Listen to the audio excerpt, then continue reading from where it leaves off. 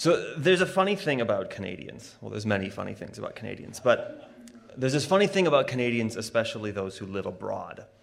See, we have an internal Rolodex of every famous or influential Canadian that we can think of, and we bring it out whenever those celebrities come up in conversation. So William Shatner, he's Canadian. You should know that. Ryan Reynolds is Canadian. Robin Williams was Canadian as well. We just remember them because we want to bring them up. We tend to also keep a running tally of world records or notable international sports victories. So did you know that for the longest time, the largest shopping mall was the West Edmonton Mall, which had everything from an indoor dolphin show to the largest indoor water park, active submarines that would take you through a sort of sea life scene. It had an amusement park with the largest indoor roller coaster. Did you know that the CN Tower in Toronto is, of course, taller than the Empire State Building? It's important when we compare them to the United States. We have to know that there's some things we win at there. Did you know that Canada as a country has more coastline than any other nation? Very important. It's not just Canadians, though, of course. Think about facts like this. Did you know that The Christmas Story was actually filmed in Cleveland? Did you know that Millionaires Row used to attract all kinds of the richest people in the country to build homes right here in Northeast Ohio? Did you know that before the NFL was formed, the Cleveland Browns were actually a very successful football team?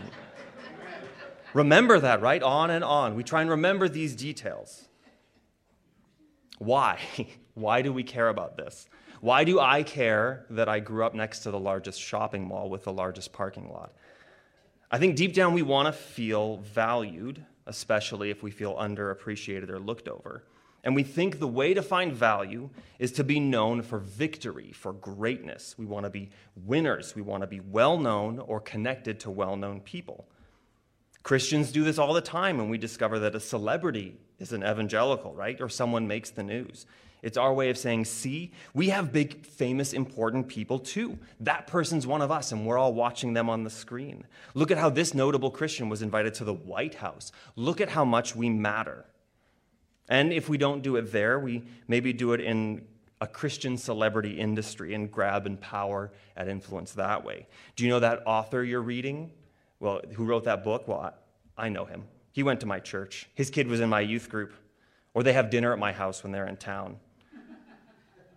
It's the same basic message over and over again, right? I matter because I'm connected to influence and money and power. I am important because either I've established myself and I'm the biggest kid on the block, or I know the biggest kid on the block. This desire for greatness and success is pretty common to all people. It's natural to being human. But when we start to dig into the Bible, and especially into our passages this morning, we find that chasing after power and celebrity, or power and celebrity by association, is not the way of Christ. Or maybe better put, success looks different for the Christian. The power and success that captivate our desires aren't by definition bad, but they aren't the point of the game. Chasing after them is like showing up at your annual work review and bragging about how sharp your pencils are and how clean you keep your desk. Neat, but not what we're looking for. Victory in Christ, the end goal of our lives, looks very different from what we naturally chase after.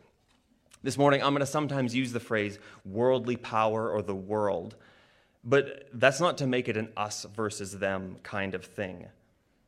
When I talk about the world, I mean that there's a way that we strive for greatness that is natural and common to all of us. But our text this morning say we're called to strive for a different kind of victory. And because the victory is different, we're actually playing a different game. We're operating by a different set of rules. So what does a win look like? How do we see victory? Well, in his first letter to the Corinthians, Paul has this upside-down, counterintuitive picture to paint.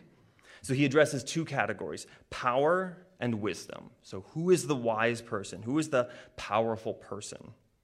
In his day, and probably in ours as well, at the top of the social hierarchy were scholars, the wisest and the strongest, your politicians, those who had influence in Rome. But Paul says God takes what seems to be foolish or what is on its face weak, and he chooses to show strength through it. He takes the things that are not, or maybe not yet, and he puts to shame the things that are.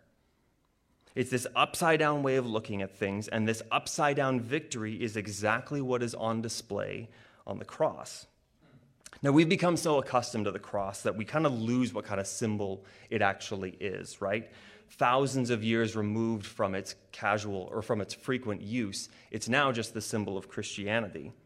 So maybe you've heard someone say it's like we're wearing an electric chair around our necks, or a guillotine, or perhaps a needle used for lethal injection. But those images would only remind us that the cross was an instrument of execution. But you can't understand the function of the cross in Roman society without appreciation of the shame that it brought. Better than an electric chair, maybe something that's a little bit harsh for us to hear, would be a lynching noose. The barbaric practice of lynching, as it existed for a very long time in the United States, wasn't just a chance to kill someone. It was a chance to humiliate someone, to make an example. It was a threat. It was a way to establish or enforce a hierarchy, those who had power and those who did not. In the same way, Roman crucifixion involved being paraded in front of a crowd, slowly dying on the side of a major road to show the world what a failure you were. Rome used the cross for insurrectionists, for rebels, to show this is what it looks like when you oppose our power. It was the use of power to create shame and to establish or reestablish or remind you, we are the winners. These are the losers. The losers were anybody who opposed Rome. You have to understand how strange it would sound for Paul's listeners, for the Roman world, to hear that we worship a crucified king. It is like running around with t-shirts that say, Cleveland Indians 2016 World Series Championship. A little bit too close to home? Too soon? 6.5 years? On its face, we watched the game. We watched them lose. No one's confused. I lived in Chicago at the time. It was not lost on me. We saw the loss, and yet people are running around saying, no, that was a victory. We actually won that day. That's the kind of nonsense Paul's saying here. Paul, in what would have sounded insane, says, this is where we see victory, that God chose weak and foolish things to shame the strong and the wise, to show his own power and wisdom in human weakness. And so Paul invites his readers, and maybe us, think about our own calling. Not many of us were wise or powerful or noble. We weren't called because we appeared to be winners. In fact, many of us were losers by the world's standards. But since we weren't called based on that natural picture of success, since we weren't called because we looked impressive, why do we orient ourselves towards fame and power and public adoration if that didn't matter to God? We see others winning the game, and we want the glory too. But as our psalm pointed out, we shouldn't fret because others seem to be succeeding. We shouldn't try to copy their patterns in order to gain success. They are winning at their game, but that's not the game we're playing. We're not playing the who can have the biggest house, who can get the biggest following, who can be welcomed in by the most famous people, which country has more comedians born there. This is not the game we're playing. This is not the win.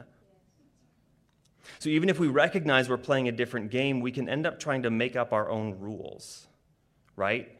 We know things aren't right, so we say, oh, I'll figure out how to do this. Okay, I'm not playing the world's game for success, but I'm going to figure out how to do it. I'll decide how I get to God's victory. But in our Micah passage, we have the first 5 verses where God lays out a case against the people of Israel. And having been put in their place, they move on to an appeal. Okay, what shall I come before the Lord and bow myself before God on high? How do I make this right? Okay, we're in the wrong. What should I do?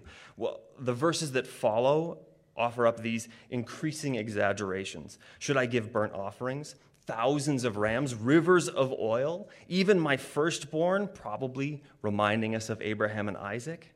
I'll offer anything. I'll do it all. No. The message here, and a consistent message throughout the Old Testament prophets, is that God does not care about worship when it isn't accompanied by right living. God does not want our worship, doesn't care about it. Even the worship that he commanded them to do, he is uninterested in it without right living behind it. We may love worship, but God prefers righteousness. He desires mercy, not sacrifice. And so it gets summed up in this verse that many of us have memorized, right? He has told you what is good and what does the Lord require of you, but to do justice, to love kindness, and to walk humbly with your God. When things aren't working out, the psalmist says, trust in the Lord and do good. You don't have to win by any means necessary. Sometimes I think we hear what God tells us and we act sort of like we're Jesus' hatchet man. We say, all right, God, you look the other way, and I'm going to do what needs to be done so you don't get your hands dirty.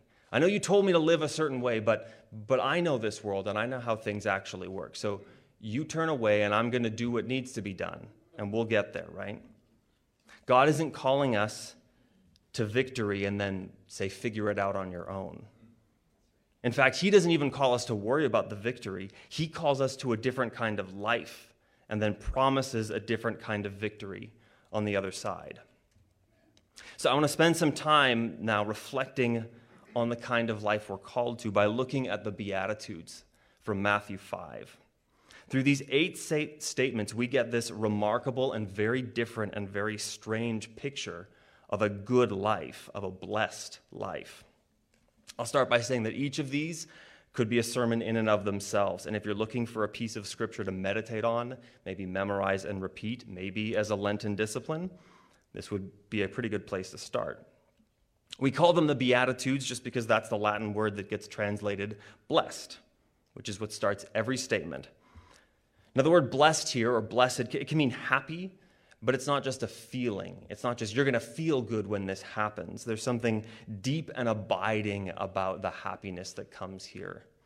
Sometimes people talk about the difference between happiness and joy. The Bible doesn't always make that distinction, but that idea of there's a deep, abiding blessedness when these statements describe you. The first being, blessed are the poor in spirit. This phrase lines up with Micah's call to walk humbly with God. Being poor in spirit means that we aren't presumptuous in our walk with God. We don't come to God assuming we know what we are doing, but come with a poverty of spirit that looks up to God like a child asking for what we need. Blessed are you when you start open-handed, waiting to receive. When you start with the assumption that you don't have all the answers. Blessed are you when your walk with God starts with open hands. Blessed are those who mourn, for they will be comforted. I find this is a promise that I naturally pray into all the time when I'm dealing with sadness or tragedy or loss. See, our natural desire for worldly victory causes us to jump over sadness and sorrow. They aren't very useful. They don't help us get ahead. They don't do us a lot of good. So let's just get that behind us. Let's get through the grief as quickly as possible. But mourning is the correct response to catastrophe. It's right and even, I would say, good for us to mourn when sad things happen. How could we do anything else in the face of great sorrow? How could we look at the world around us in the face of hunger and famine, injustice? When I look out and see the incredible epidemic of depression and anxiety among adolescents, the sheer weight that the next generation carries, and how could we not spend a little bit of time mourning and grieving?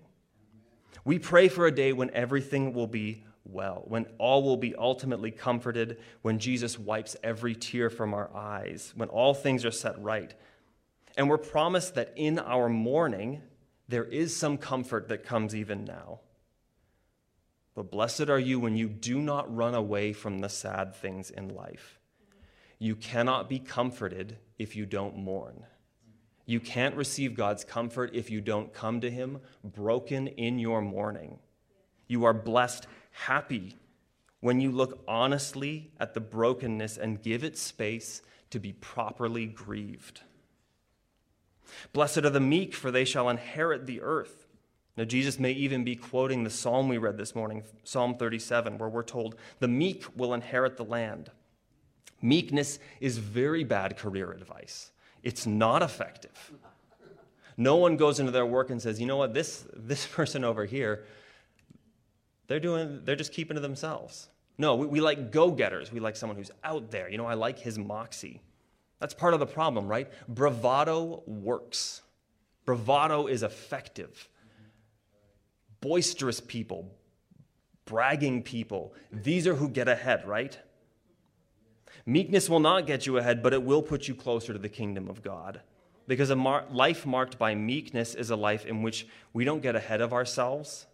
We don't expand our ego so big that we leave God behind. Because we live in a world of self-promotion, of self-branding, where acknowledging frailty or weakness is seen as a flaw, or it's done strategically to gain more followers, right? If you use a strategic confession of, I'm actually a little bit broken, everyone goes, they're like one of us. Let's lift up their platform a little bit higher. Weaponized meekness works. But true meekness doesn't actually get you a whole lot ahead. Meekness isn't a lack of confidence. It's a refusal to believe your own hype. It's a willingness to say, yeah, I have some flaws. Yeah, I'm not going to put myself out there. Because a life going the other way leaves no room for mistakes, leaves no room for confession. And when something is hurled against you, you're instantly defensive, right? Because your ego takes over. Blessed are those who hunger and thirst for righteousness. Deep down, we ought to desire for the world to be right and for evil to fail.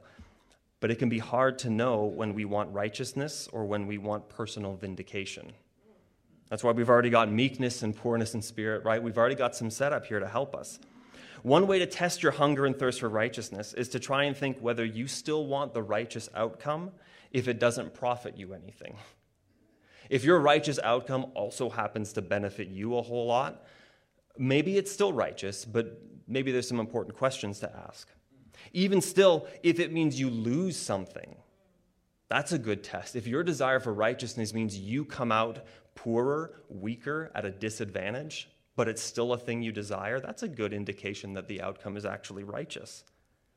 It's easy to advocate for life when we don't have to look at the overburdened foster care system in the face, right? It's easy to contend for life if we don't actually care about adoptions. That's an easy place, because then we don't have to think about it, and we can just keep ourselves apart from it. Righteousness that actually requires maybe an overburdened foster system to, have more resources to pay for it. What if being champions for life meant your taxes go up? Because suddenly the state, which now has more kids to take care of, needs a little bit more revenue.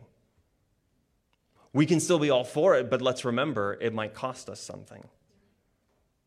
In Micah, we read that God asks us to do justly, or as our translation this morning, do justice. Not just, hey, when you're acting, do a just thing, but actually seek out and do justice. And this kind of thing is authority used rightly for the sake of others. That's why God gives us influence, not for ourselves, but for the sake of others. So as opposed to a game in which victory is seen as when we get more, God's kingdom, the way of the cross, sees victory when our power is used outward for the sake of other people. Now, as if to balance out any of this zeal we might have as we're hungering and thirsting for righteousness, we're immediately told that blessed are the merciful. Mercy isn't just soft niceness. Mercy isn't just being a doormat. You can only show mercy when the right to be loved has been forfeited. You can only show mercy when there's an offense, when you have every right to show wrath instead. That's when you can show mercy. Micah says we are to love mercy. In the prayer of humble access that we often say before communion, we pray to our God whose character, or as the prayer used to read, his nature, is always to show mercy. Offering mercy and grace are quite possibly the most countercultural things we can do. Refusing to punch back, refusing to look for politicians or mayors or prosecutors or talking heads or someone to punch back at our enemies is a pretty strange thing. Not seeking revenge, not delighting in someone's downfall. Importantly, in being the merciful, we might lose opportunities to get ahead. Showing mercy can get you hurt, but that's the point. After all, we are walking in Jesus' footsteps, and if we do so, we will get burned by choosing mercy because it certainly happened to him. Jesus, very aware of what he was going into, was merciful, loved before he was loved, loved even when it wasn't merited. That's the kind of mercy that God shows. That's the way of the cross, the upside-down way of living that we're called to. Blessed are the pure in heart, those who are not divided and begrudging in their obedience, those who are single-minded in their pursuit of God, not naivete, not sort of nonsense, but a choice to cultivate virtue instead of cynicism. It is easy to be pure in heart when you are young, when you have not seen as much as you see when you get older. And as you get older, it is much easier to be cynical. And being pure in heart doesn't mean you stop acknowledging the brokenness of the world. Again, blessed are those who mourn. But while you are mourning, the pure in heart say, there is a God who cares. And I'm going to stare into his eyes and let him be the one who guides me, rather than being bogged down by the weight of the world. Blessed are the peacemakers.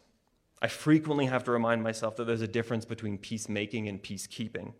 Right? Peacemaking is breaking down walls of hostility, reconciling opposing forces. Peacekeeping is about using strength to enforce peace. Jesus offers a peace very different from the Caesars of the world. The cross was used as a way to peacekeep until it was made to be a peacemaker. The work of Jesus is to transform the instrument of torture to an instrument of reconciliation. The victory of the cross makes peace by being on the receiving end of lethal force rather than using it. And the way that leads to abundant life makes peace through self-sacrifice. Which leads us to, blessed are you when you are persecuted for righteousness' sake, when others speak falsely against you. Blessed are you when you are persecuted because you've been doing these things, when your dedication to a different way of life puts you at odds with the powers that only understand victory through strength. Now, it's not persecution when Christians are maligned for how we've treated people we disagree with. It's not persecution when we're accused of saying we speak the truth in love, but actually we've just been yelling through bullhorns. There are countless people who left the church because leaders said they cared about the least and the lost, and then they covered up abuse. Some people might hate us because they hate our message. Absolutely. But many people hate the church because the church has been hypocritical, because they see what we proclaim in the victory of the cross and then behave as if we are still playing the world's game. Because I can stand up here and talk all about self-sacrifice, and then sometimes we go out and do the opposite. Blessed are those who mourn, maybe at our own sins as well. See, the way we play the game matters because it speaks to the kind of victory we're aiming for.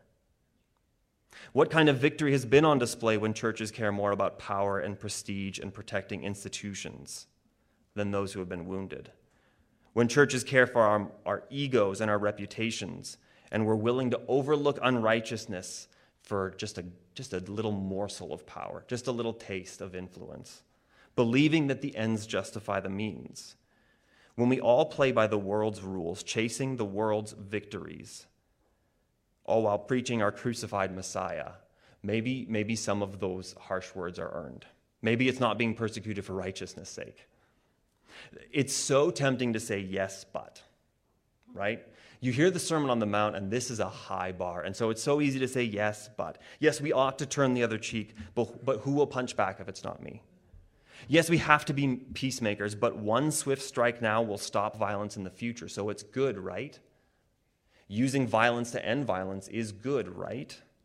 Yes, I'm called to be meek, but if I don't self-promote and rise to the top, someone else will. Isn't it better for a Christian to be wielding the power than a non-Christian? Can't we just grasp at the world's power and wisdom so we have enough influence to tell more people about the good news of the cross? Isn't it good when we play by the world's rules and get to the top, and then we can tell people about forgiveness, right? This is the good way.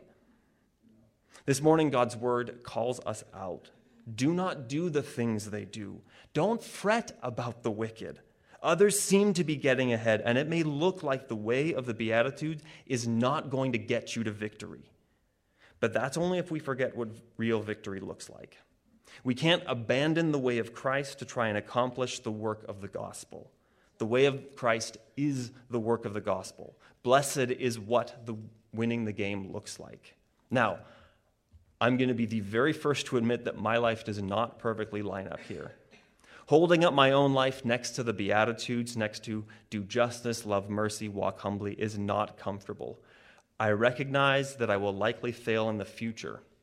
I wrote that sentence on maybe Friday or Saturday morning, and then Saturday afternoon, I just had a moment where I discovered myself longing after the world's victory, longing after influence, bemoaning that someone else was getting a certain kind of recognition that I actually wanted. So I wrote this sentence, and then like in the future, 3 hours later, it happened, right? I will probably give a yes but and allow the ends to justify the means. But let's not call evil good. When we feel like we have to choose the lesser of two evils, let's not deceive ourselves into thinking it was good all along. We still live in a broken world, and sometimes we're not presented with the good and the bad option. We're presented with two difficult options, with two bad options. Sometimes we're not really given the choice to be people of the Sermon on the Mount. But this isn't a list of spiritual gifts where some of us are called to be peacemakers and others are called to mourn. These Beatitudes, these blesseds, are for all of us.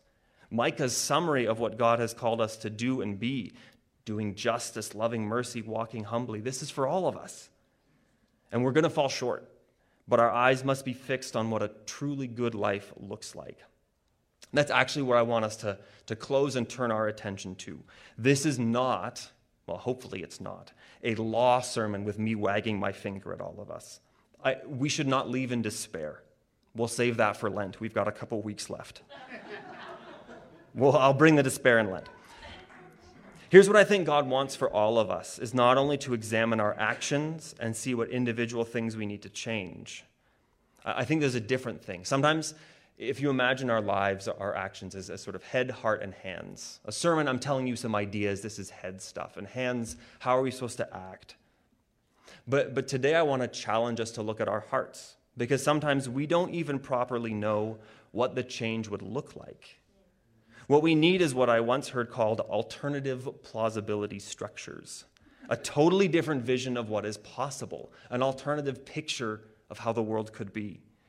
We need to start letting God sanctify our imaginations, to let our imagination of what could be for ourselves, for our church, for our neighbors, let that be seen through the lens of the victory on the cross, the foolishness and the shame of it all. Now, part of that work happens when we remember how God has done things in the past. Micah tells his readers to remember the works of God so we might know them, to experience them.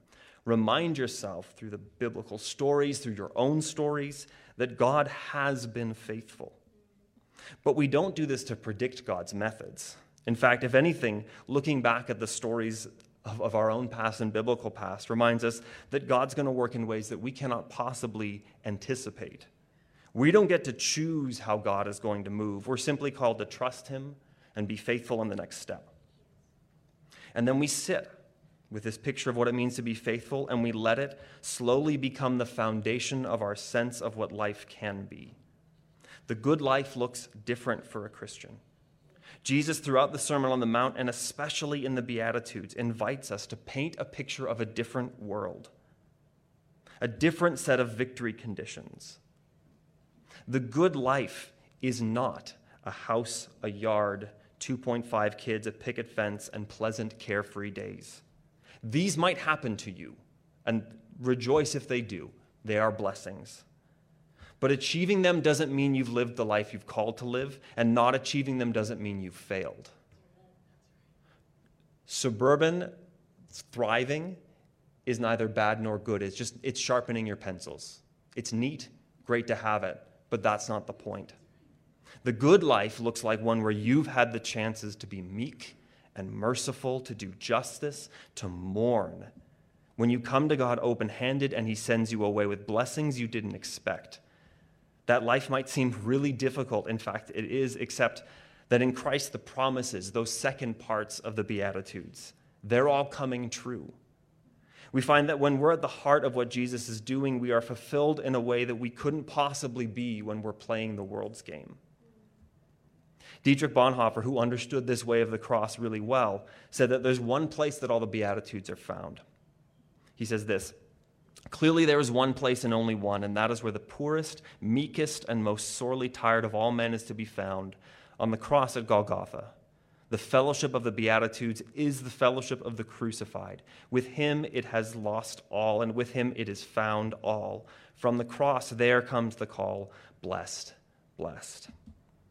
And so it is in that one place we turn our eyes and our hopes so that we can be directed to a totally different way of living. As our collect said, since we're surrounded by dangers that would tempt us to turn away from the folly of the cross, not just its power to forgive sins, but its power to upend and reorient our whole lives, my prayer for us, for me this morning, is that God would give us a fresh vision of his kingdom and what life lived in it may look like. That these blesseds would disturb us and prod us out of one perspective of success and victory into an image of a life well lived that looks like foolishness and weakness except for those who are being saved. May we do justice, love mercy, and walk humbly. May we be the poor in spirit, the meek, those who mourn, those who hunger and thirst for righteousness, peacemakers, merciful, pure in heart. And when dedication to these commitments, to this way of life, brings us into conflict with the powers and principalities of this world, may we know that we are blessed in that resistance, in that persecution.